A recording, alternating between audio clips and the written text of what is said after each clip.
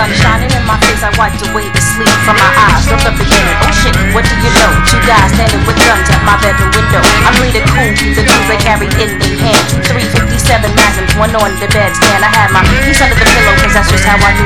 Started to reach for it, tougher than I guess they do. One nigga started laughing and turned to his man. He said, I don't think that you knows about this plan. His man just smiled and nodded his head. Aimed his gun at me and said, get out of the bed. I complied with his wishes, bent down to grab my slippers. Nigga number one said, hey now, no funny business, just do what we say and everything will be cool. They hear a lot of things today, but that's the number one rule. I said, what the fuck is this shit all about? We can discuss a problem and you're kid break the fuck out. Nigga number one said that we not able to do, but there's a tape back on your table with a message for you. It said, follow niggas 1 and 2's instructions carefully. A fucked up things will happen if you dare to be a heroine. These orders come straight from the president of the American people. Then the tape just stopped. I looked at my watch. Niggas 1 and 2 had their guns up cocked and said it's time to go. Grab your things and get ready. In 13 minutes we all gotta be jetty. Come on.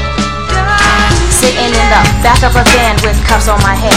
6 Secret Service men in black, 1 nigga in 10. Who's driving? For 3 hours we've been riding. Took Route 33 to a very small island and unloaded. Nigga 1 and 2 at my side. Number 1 glaring at me for the whole damn ride. They seem to travel in silence, express themselves with violence, and I'm the target, shoving me back and forth with very, very big guns. What would you do in this situation? No place to run in a remote location. Kept my patience and stuck to the tape's advice. Knew my people could find me with the Negro tracking device. I wasn't worried, but niggas 1 and 2 hurriedly stepped to the door where the president was kept. Punched in a passcode, I watched the door slide open inside. Stood the league and the president and ropes, and my people said, drop the guns, hop in your van, get the fuck off the island, go with Captain your man. The Secret Service man, what could